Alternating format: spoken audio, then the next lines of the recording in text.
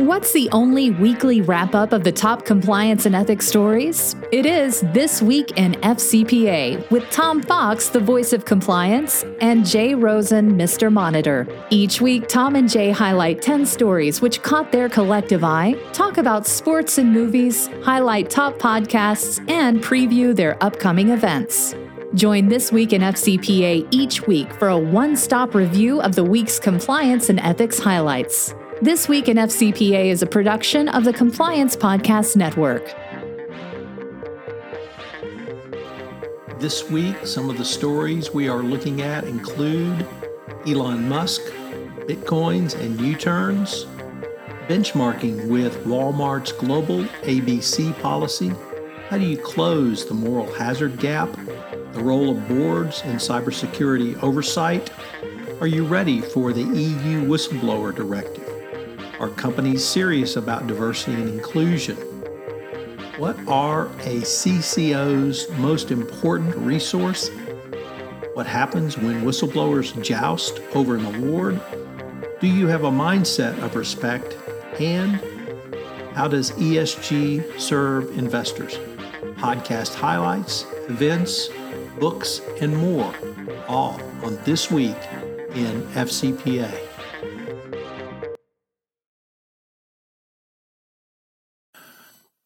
Hello, everyone. This is Tom Fox, the voice of compliance. And once again, from an undisclosed location, Mr. Monitor himself in character today for This Week in FCPA, week ending May 14, 2021, episode 252, the Musk and Bitcoin edition.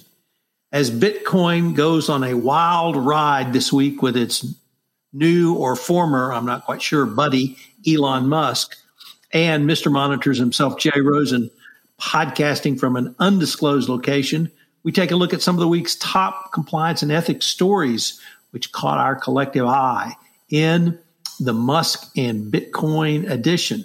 Jay, what say you from your undisclosed location? I say, let's hear about the Bitcoin. Bring it on.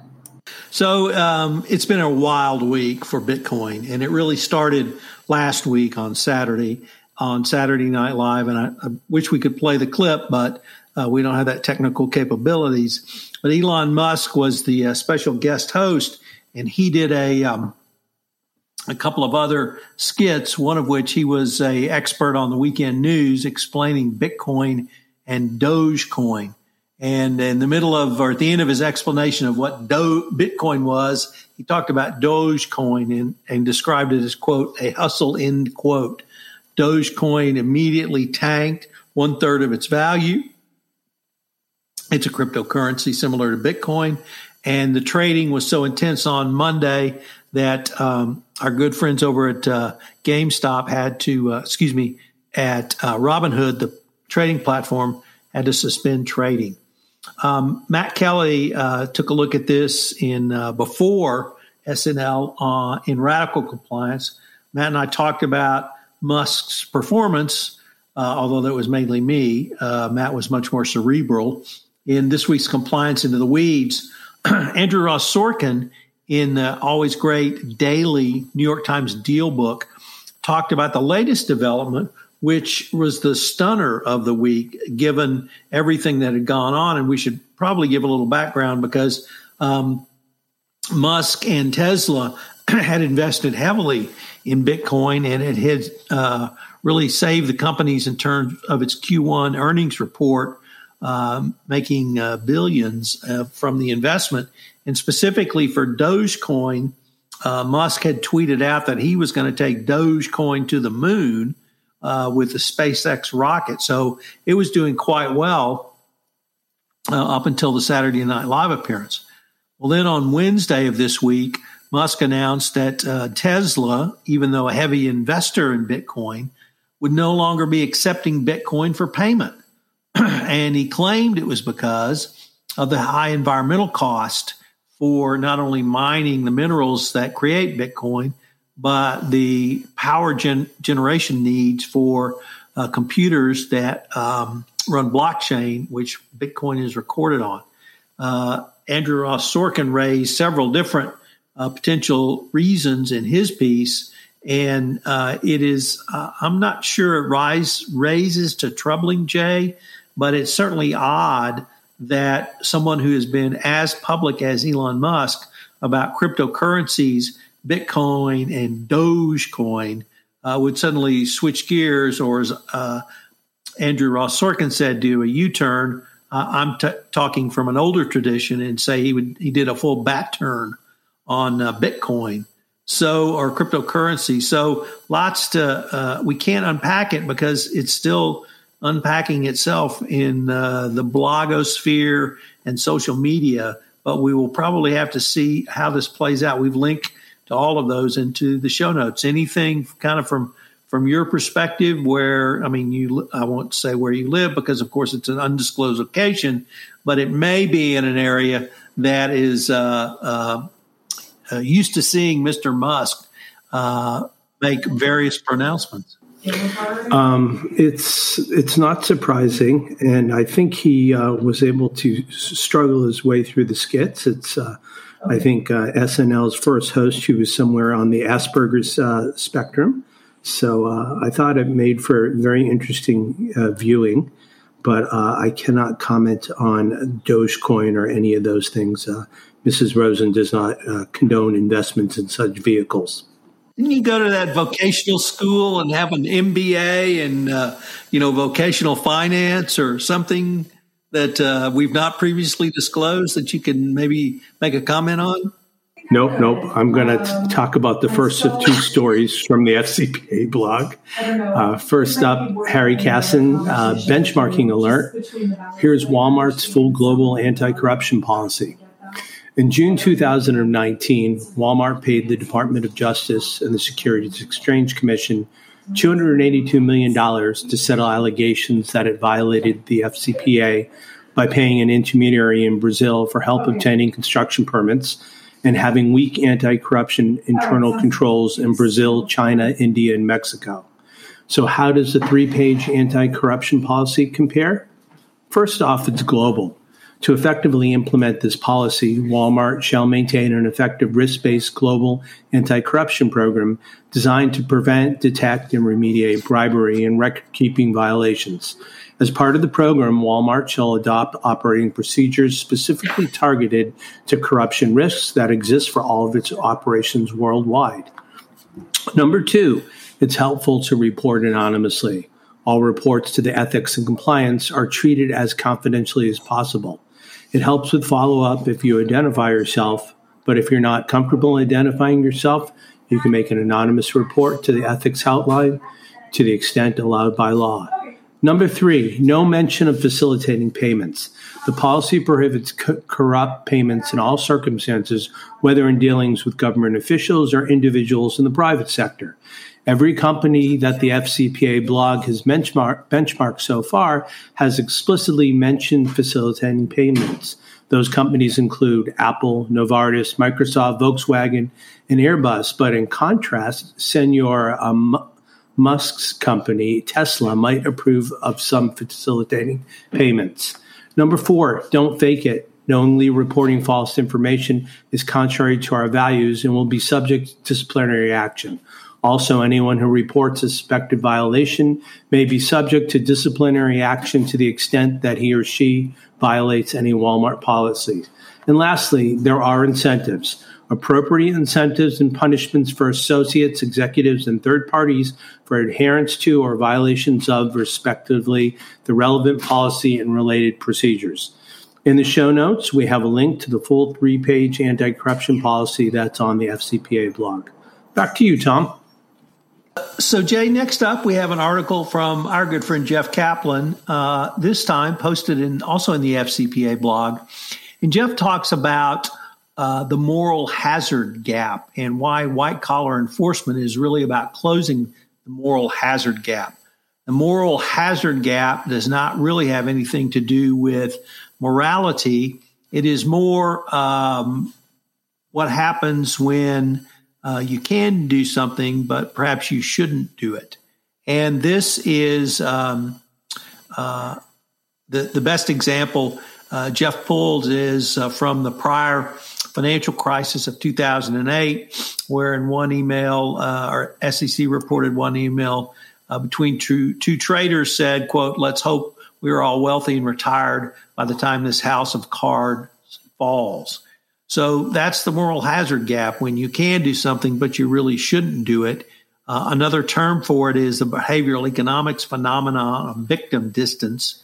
The more distance we are from possible victims of our actions, the less weight we are likely to give their interests. So this is something that Jeff says you should tackle directly in your compliance program through both incentives and discipline. And a strong and consistent disciplinary program is critical in addressing moral hazards. He believes the DOJ puts a great deal of stress in this, and that it's something that, if you think about bribery and corruption in this way, it really helps lead you to some potential solutions. So check it out. Always great stuff from Jeff Kaplan. Back to you, Jay. Thanks, Tom. Next up, we're checking in with the NYU Corruption and Enforcement blog. We've got a gaggle of 4 attorneys from Wachtell Lipton, John Savarese, Sarah Eady, Sebastian Niles, and Gian Salone Favors, and they're taking a look at cybersecurity oversight and defense, a board and management imperative.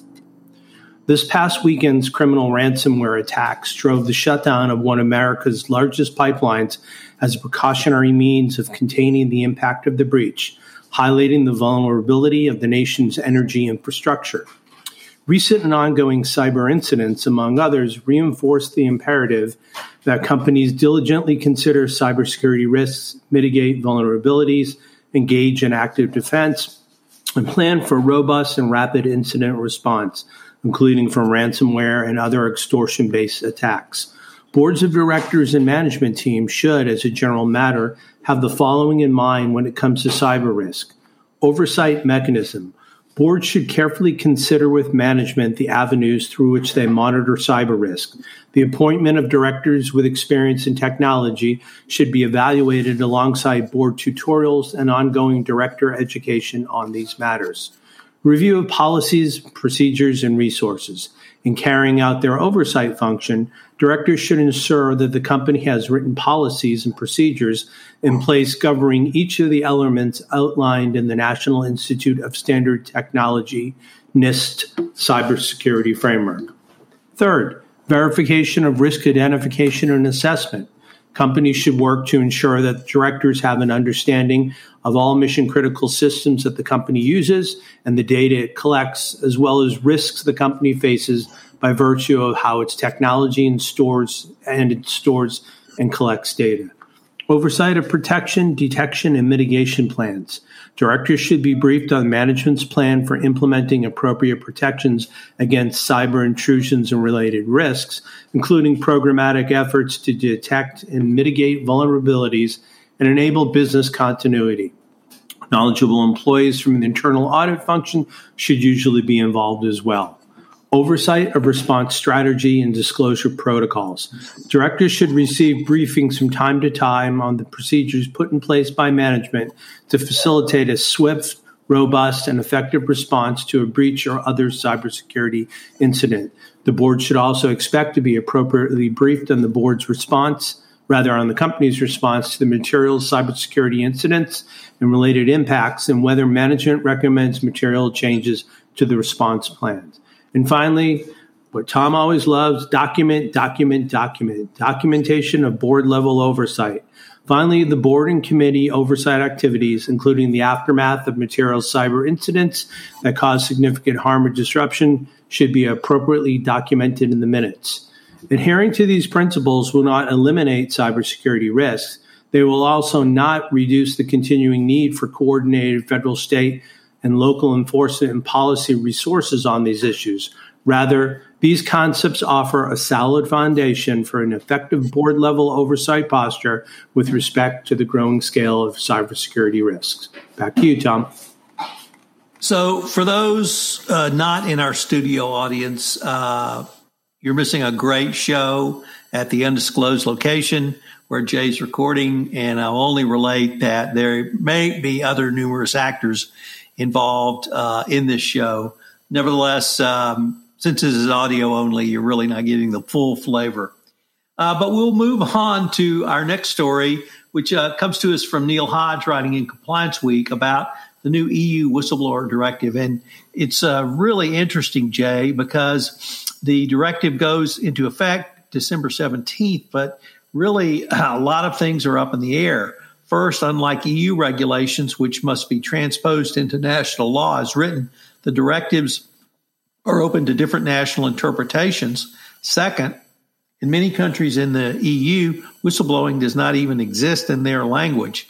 So this could really lead for wildly differing levels of implementation and enforcement. And finally, the directive doesn't even define whistleblowing. So a lot in here. And what Neil tries to emphasize is that through his interviews with people quoted in the piece, there could be a wide variety of not only national directives, or rather national interpretations of the directive, but the same could be true for interpretations and enforcement. So it really could be much like the 50 laboratories that the United States consists of 50 states. There's 27 EU members, so they could be wildly differing. So we really need some guidance, that companies need guidance because what may be even a national law in one country may not be the interpretation of another country. Jay, we have to stop right now because we have breaking news, and this is specifically for Greg Greenberg. If you're listening, Liverpool defeated Man U 4-2 today. So big win. You will never walk alone. Jay, what's up for you? Next up, we've got something from Corporate Compliance Insights, and this comes to us from Henry Kronk. Companies say they're serious about DEI, diversity, equity, and inclusion, but if so, why are this year's 10Ks so short on detail?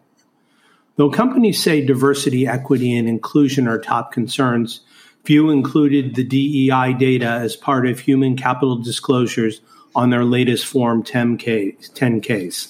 Public companies already collect and separately report DEI data to the Equal Employment Opportunity Commission, but the SEC in November applied its principles-based approach to new reporting requirements for human capital disclosures. Quote, the SEC left it really open-ended, said Intelligize Senior Director of Customer Experience and Knowledge, Rob Peters. Intelligize analyzed human capital disclosures on 427 10Ks from the S&P 500. We saw that particularly with early disclosures, those right after the regulation went into effect, Peters continued. He said, I think some of the later disclosures tend to be more descriptive, but still lacked EEOC data. How companies describe their workforces and human capital. Public companies report the details of their workforce in a number of ways, both voluntary and mandated. Many use their websites or annual reports to discuss these issues, and private sector companies with 100 employees or more must also report details of their workforce to the EEOC via Form EEO-1, but EEO-1 filings are not public. Many companies say improving DEI is a top priority, but on audited documents, they tend to be silent.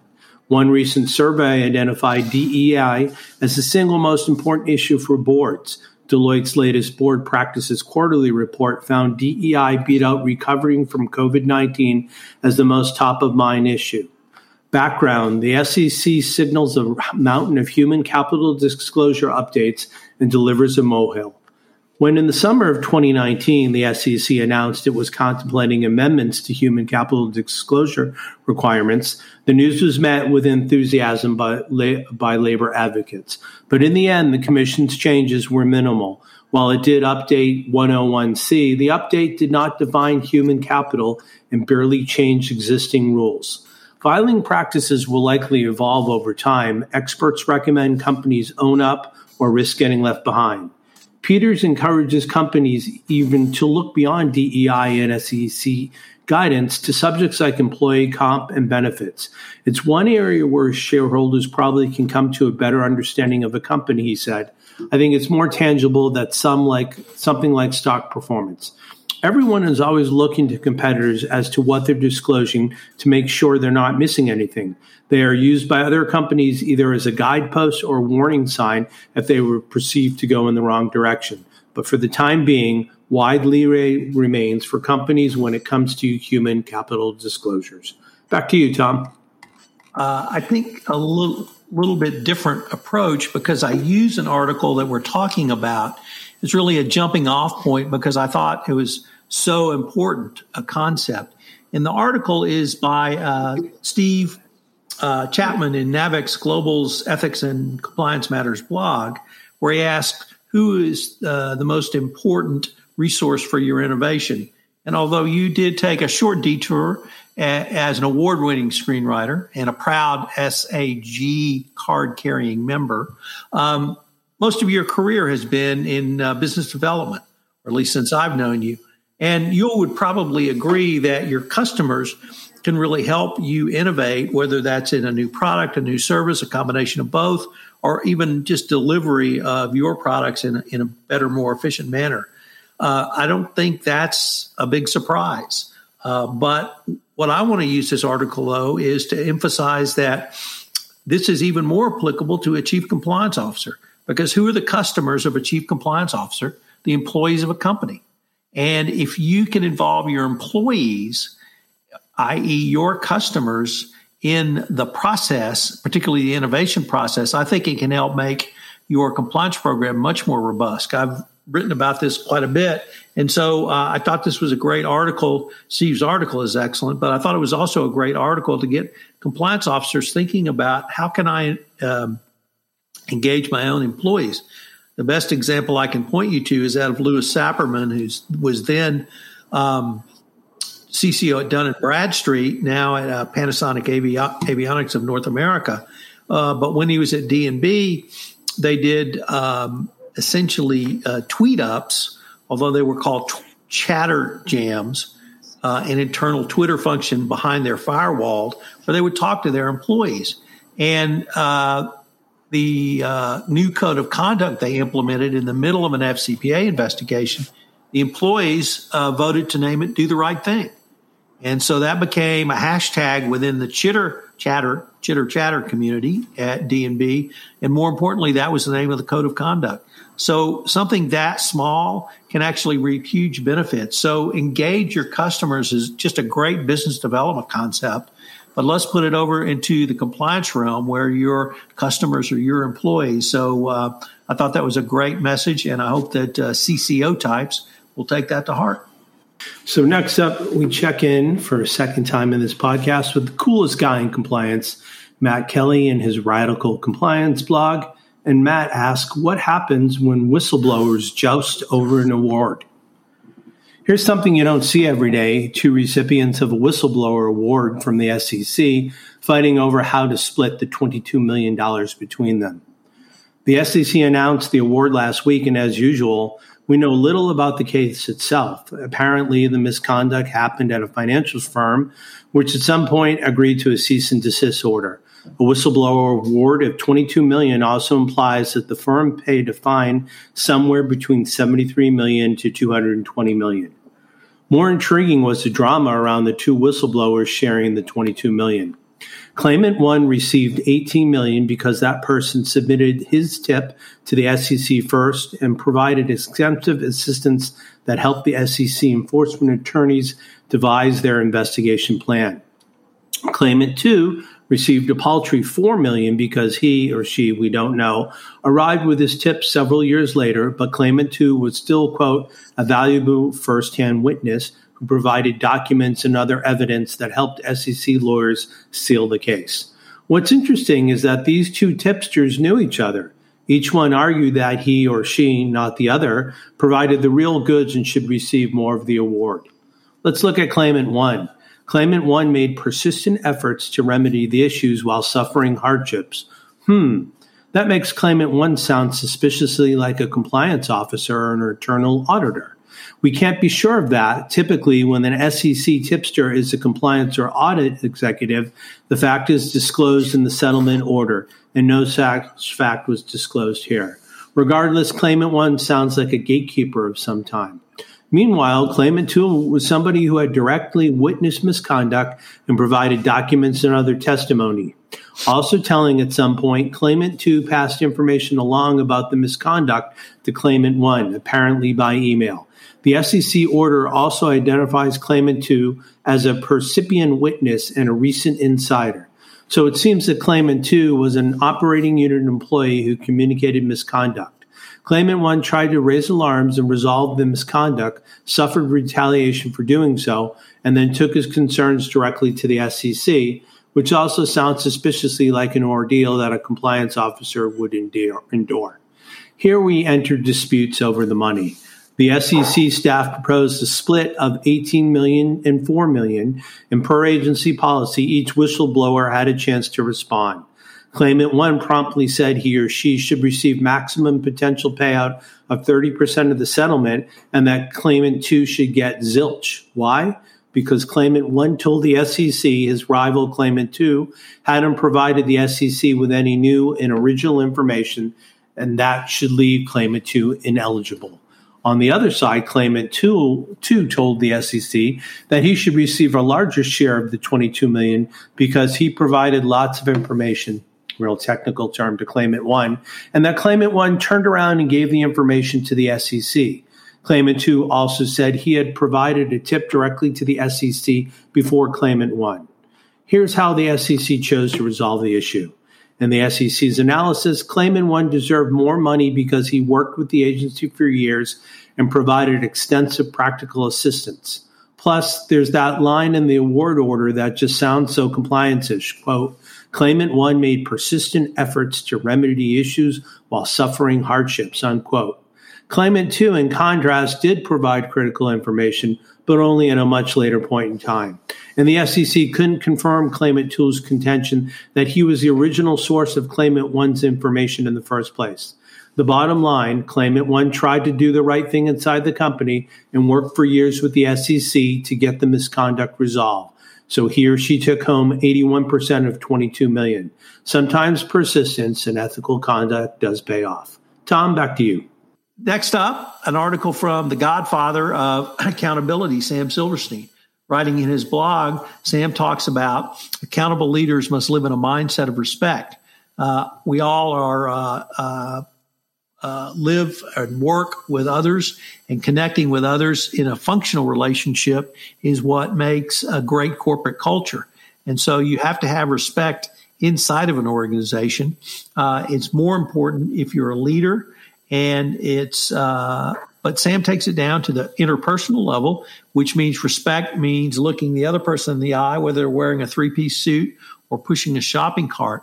And respect is something that is a key component of not only a healthy corporate culture, but also accountability. So check out Sam's website. He's got some great resources around accountability, someone I lean on for a lot of advice. He comes at it from a business angle. He's a former business owner. He's not a compliance officer or a lawyer. And so check it out. But respect is a key indicia that you've got a functioning, vibrant culture, Jay. Thanks, Tom. In the last article, we go to the practicalesg.com blog by Lawrence Heim, and he asks, who does ESG really serve? First, we're going to look at investors. Lawrence Heim asks, who is the primary beneficiary of corporate ESG programs? Many experts agree that the current ESG frenzy was catalyzed by the investment community, which is a diverse group with different goals and expectations. Here are three broad categories to look at. First up, equity investors.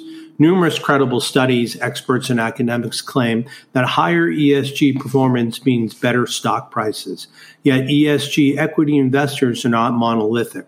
They differ in themes, engagement versus exclusion strategies, screening and ratings methods used in ultimate investment goals. Is ESG outperformance for equities real?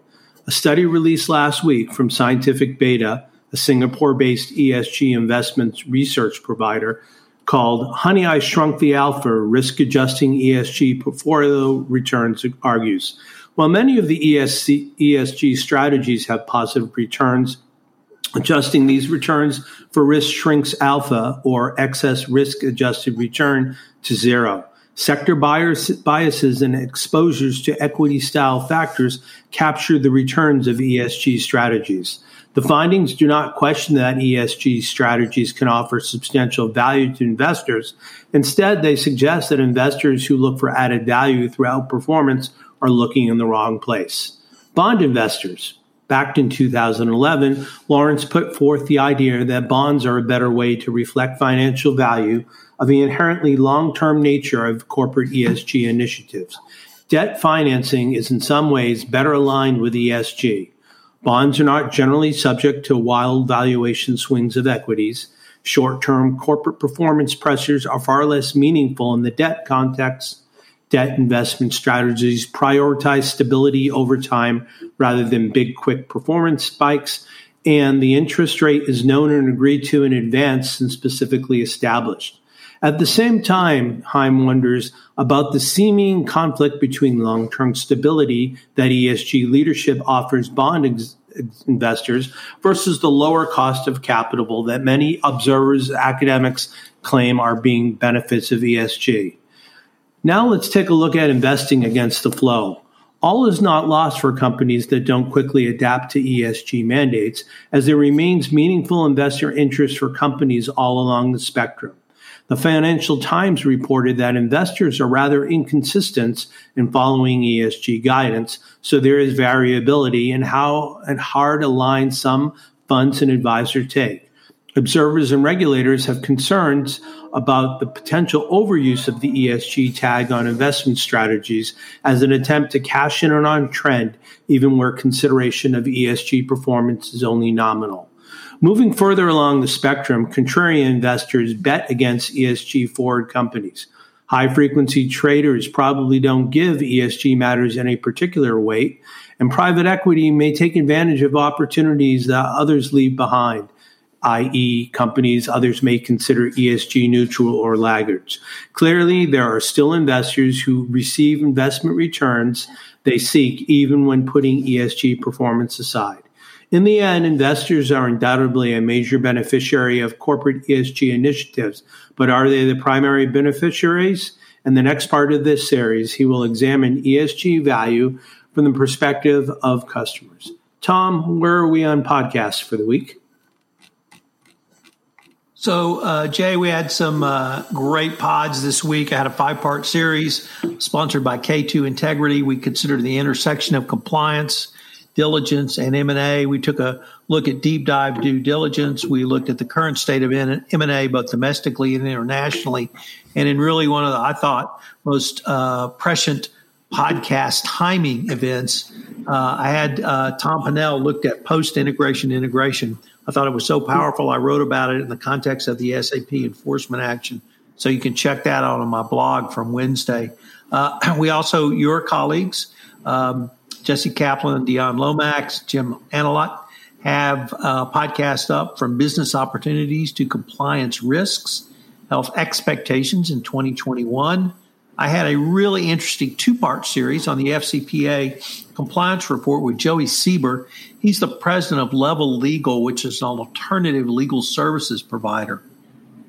He talks about what that concept is and how it can be used in the context of outsourcing compliance. But then we had a wonderfully fun deep dive into the Baylor Bears 2021 men's NCAA basketball championship. Joey's a long-suffering Baylor Bear fan, not a lot to cheer for over the years, although there have been some wins. But this one, it was funny. He said it was redemptive. So check out my the part with Baylor is in part 2, which posted on Wednesday. Got a great new book out, the FCPA Year in Review, published by CCI. And Sarah Haddon has made it available free as an e-copy download. So check that out. And I'm extraordinarily pleased to tell you, Jay, that I have finally approved the final galley proofs for the compliance handbook We are now in full production. We're looking at a mid-June release date for the book. It's still available on pre-sale with a 25% discount. We've linked to the discount in the show notes, so get it while you can get a discount on it. But I finished up the galley proofs late Sunday night, so that was my last part. Now it's over to our publisher, LexisNexis, who are going to crank it out. Congratulations, Tom, on pushing Volume 2 up the hill like Sisyphus. If you got any complaints here, or if you want to ply the voice of compliance with Star Wars memorabilia and his exchange for mentioning secret location, he might be able to take that. I don't know how you can email Star Wars memorabilia, but if you'd like to speak to Tom, he's at tfox@tfoxlaw.com. And I am always the gray-haired and bearded wonder with the forehead, Jay Rosen, a.k.a. Mr. Monitor, who can be reached at the initial J, ROSEN, at affiliatedmonitors.com. So, on behalf of Tom Fox and myself, Jay Rosen, we'd like to thank you for joining us for This Week in FCPA, episode 258, for the week ending May 14th, 2021, the Musk and Bitcoin edition. We appreciate you spending time with us this week, and we look forward to speaking to you next week about This Week in FCPA. Hello, everyone. This is Tom Fox again. I'd like to thank you for listening to this episode of This Week in FCPA. If you have any questions, you can reach Jay at jrosen at affiliatedmonitors.com. You can reach me at tfox@tfoxlaw.com. I hope you will join Jay and I again next week, where we take up some of the week's top compliance and ethics stories, talk about upcoming webinars, and review key podcasts on the Compliance Podcast Network, which premiered for the week. Thanks again for listening.